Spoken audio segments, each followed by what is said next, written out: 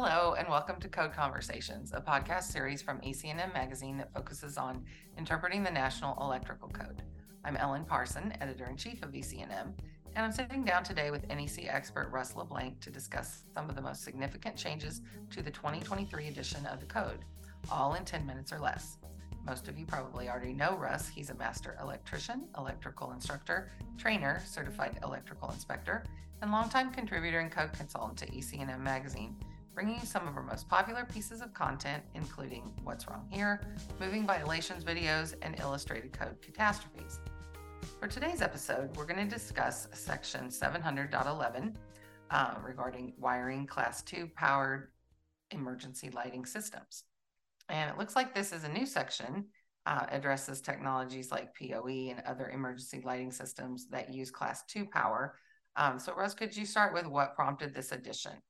Sure. This change was driven by the development of newer technologies, including power over Ethernet and low power consumption LED luminaires. This new type of emergency lighting system utilizes class 2 circuits to deliver power, control signals, or both from a central device to one or more emergency luminaires. Why do you think it was necessary to add a whole new section? Well, the previous requirements of section 700.10 regarding wiring of emergency circuits were directed at line voltage circuits. When the emergency system utilizes class 2 circuits, additional alternative requirements were needed to ensure that the system gets installed with equivalent performance and safety to systems using line voltage circuits. For clarity, section 700.11 was added to specifically cover class 2 emergency lighting circuits. So what specific code language was added or revised that's important for our listeners to take note of today? Section 700.11a was added to make it clear that 700.10 still applies to the line voltage wiring supplying the class 2 emergency lighting control devices, whereas class 2 emergency circuits must comply with 700.11b through D. Okay. So this edition is mainly related to identification, separation of circuits, and protection. Could you give us a brief rundown of the requirements in each of those areas? Sure. 700.11b requires systems using class 2 conductors to provide methods of identification for emergency circuits.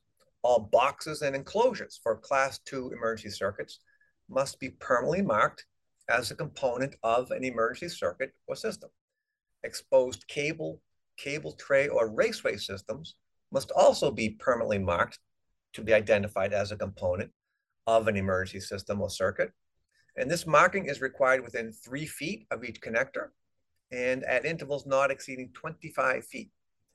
700.11c requires class 2 emergency circuits to be wired in a listed jacketed cable or with one of the wiring methods specified in Chapter 3. And if installed alongside bundled non-emergency class 2 circuits, the class 2 emergency circuits must be bundled separately. If installed alongside non-emergency class 2 circuits that are not bundled, the class 2 emergency circuits must be separated by a non-conductive sleeve or non-conductive barrier from all other class 2 circuits. And separation from any other circuits has to comply with section 725.136.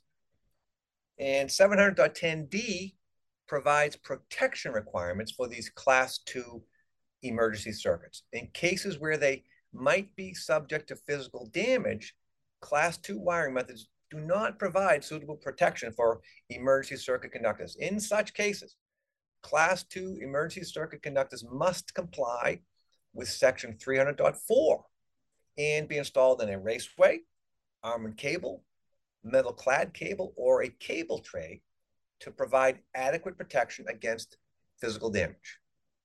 Okay, perfect. Do you have any final thoughts then on how to apply these new requirements? Systems utilizing class 2 conductors to deliver power, control signals, or both from a central device to one or more emergency luminaires are considered directly controlled emergency luminaires, and they're covered by 700.24. And where emergency illumination is provided by one or more of these directly controlled emergency luminaires that upon loss of normal power use an external control input to establish the required illumination level, these directly controlled emergency luminaires must be listed for emergency system use. And the product standard for emergency lighting and power equipment is UL 924. Luminaires that are energized to the required emergency illumination level by disconnection of their control input by a listed emergency lighting control device are not required to be listed for emergency system use. Okay, great. Thank you. That definitely should clear things up for our listeners in that area. It does look like we're out of time for today. Thank you, Russ, for sharing your unique insights from the field and industry knowledge with us today. In closing, I'd like to thank Managing Editor Ellie Coggins and Editor Michael Morris for editing and putting these podcasts together. This podcast is produced by ECNM Magazine, part of the portfolio of Endeavor Business Media Publication. That's it for today's Code Conversation. Please let me know if you have any pressing NEC podcast topics you'd like to listen to in the future. And don't forget to check out our website that hosts other great content resources for electrical construction professionals. Thank you and have a great day.